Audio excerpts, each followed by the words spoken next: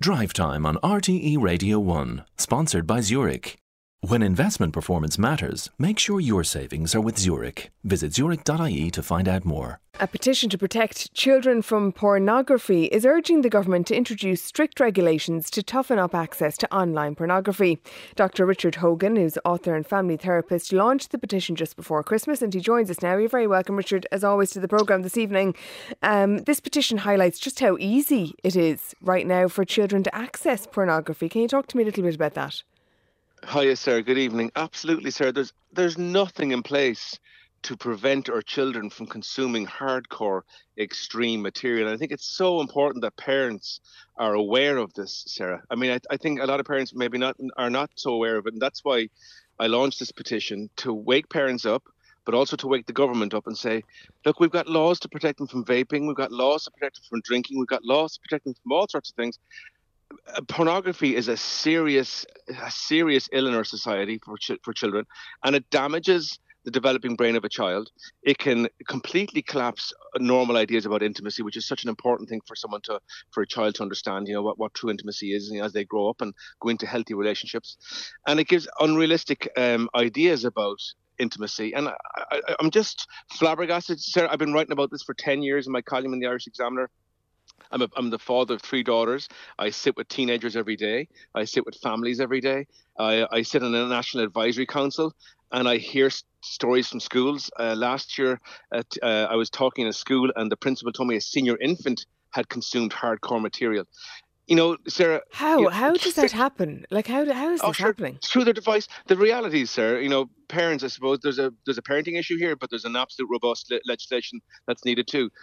Children are on their iPads. Children are on phones. We saw a study today, that came out that said it was something like 60% of 6-year-olds or whatever had smartphones. Look, the dam has burst here.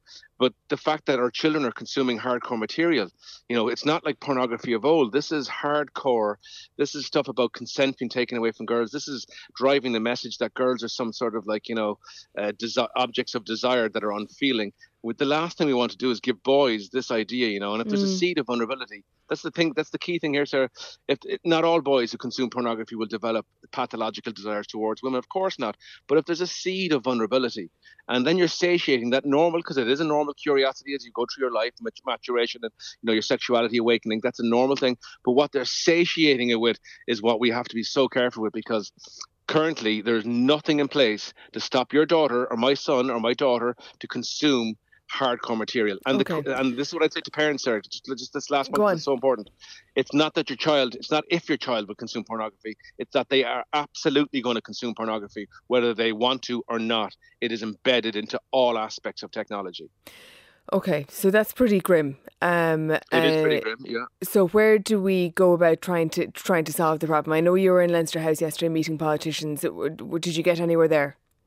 I did indeed, yeah, thanks, Sarah. Yeah, I was in Leinster House yesterday. I spoke to Shane Cashels, very, very genuine, decent guy who was really interested in and committed to bringing in legislation and really trying to figure out, I suppose that's the thing, how do you do this? How do you bring in legislation? Because it's very easy to criticize the government and say, look, we need this, but we have to have really simple solutions. And to me, a very simple solution, Sarah, to stop a 6-year-old or a 7-year-old or an 8-year-old consuming pornography is identity, is age verification. We have all this talk about AI. The technology is there, but there's no will on the side of these big platforms, because the reality is they want more traffic, not less traffic. They want more children's eyes on their product, because that's what gets revenue. And that's why we need robust legislation. So age verification, are you talking about there maybe like passport or driver's license? Yeah, exactly. Yeah. That would stop an 8-year-old. That would stop, if you go, because currently there's nothing there. And, Jeremy Godfrey there, the new media regulator, I read his report and I was thinking, okay, this is great. They're going to do something. And at the end of it, he had on it there that, it's not going to be exactly prescriptive. And I was like, what the hell does that mean? It's not going to be prescriptive. So you're just going to let them regulate themselves. I have seen some discussion around this idea of age verification, and I've seen some people say, well, if you're an adult who wants to access porn, you don't want to be putting in your passport details or your driver's license into a website, or whatever it might be, and adults might have very significant objections to that. Yeah, but I know greater good and all that, but that is one of the objections that I've heard. I hear it, Sarah. But I would say, on the side of protecting a child from consuming terrible imagery and disturbing their minds and potentially creating a perpetrator of something here. I think, putting your driver license into a platform, well, I think that might be the greater good that you're talking about there. I think we have to suck that one up there, and I think we have to put the safety of our children first. That's the key thing here. And yet we know social media companies, representatives from Instagram, Facebook, WhatsApp, TikTok, Google, they all met with the Minister for Education this morning, and they've declined even to support a push by the department to encourage parents not to buy smartphones for primary school aged children, or as you're talking about there, to even consider this introduction of more robust age verification measures. So that's where they're coming from. Does the Irish government in that instance then really have the power? Is big tech just too big? Big tech is very big. It's not too big. It's dwarfing states, no doubt about it. They create incredible revenue. They're a law unto themselves. But look, they went after the mafia in America. You can absolutely bring in legislation here. And that's the thing. But it has to be political will. There has to be strength and teeth behind what they're going to do. Sarah, were you surprised that they weren't interested in stopping children from... No, of course. Who's surprised at that? Yeah. They want more people consuming it. Meta had Instagram had 1.1 million children under 12 on their platform. They got rid of a fraction of that. I mean, they just that's revenue to them. That's revenue. And so when we get that evidence, we have to be strong. That's where your petition is aiming at, basically, is to build support to put political pressure on. To go to government. Right. That's what I'm saying. If you're listening to this and you're a parent, and even not if you're a parent, go onto my Instagram, official Richard Hogan, sign the petition. We've got 6,000 people signed it so far. Sign it, and I'm going back into government to show them that look what people of Ireland want here. Okay. And once there's general will, that drives political will. I want to ask you, Richard, before I let you go, while we're waiting, for there to be some action to make the internet a safer place for our children, can parents do anything, or is it once they have a phone, all bets are off, realistically?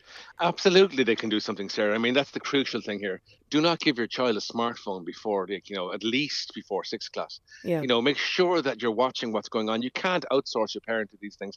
There has to be parental agency here. You have to exert that. You can't give away your agency to these smartphones and these devices. You have to be watching it. You have to look at the history that your child is consuming there. And also, parents of teenagers always say to me, Sarah, should I check my daughter's phone or my son's phone? Yes, you do check your phone of your son or daughter. I know they won't be happy. My daughter's not happy when I check her phone, but I'm okay with her not being happy because I'm not her best friend. I'm her parent. Yeah, so they're the terms and conditions when you hand over the phone. This is what the rules are. Absolutely. Yeah. Okay. And then they'll go along with it. All right. I'll take your word for it. I'm not there yet, but I'll take your word for it. They won't be happy, but they'll go along with it. Richard, thanks for joining us. Pleasure as always to talk to you. That is Richard Hogan. You can let me know what you think about all that to 51551.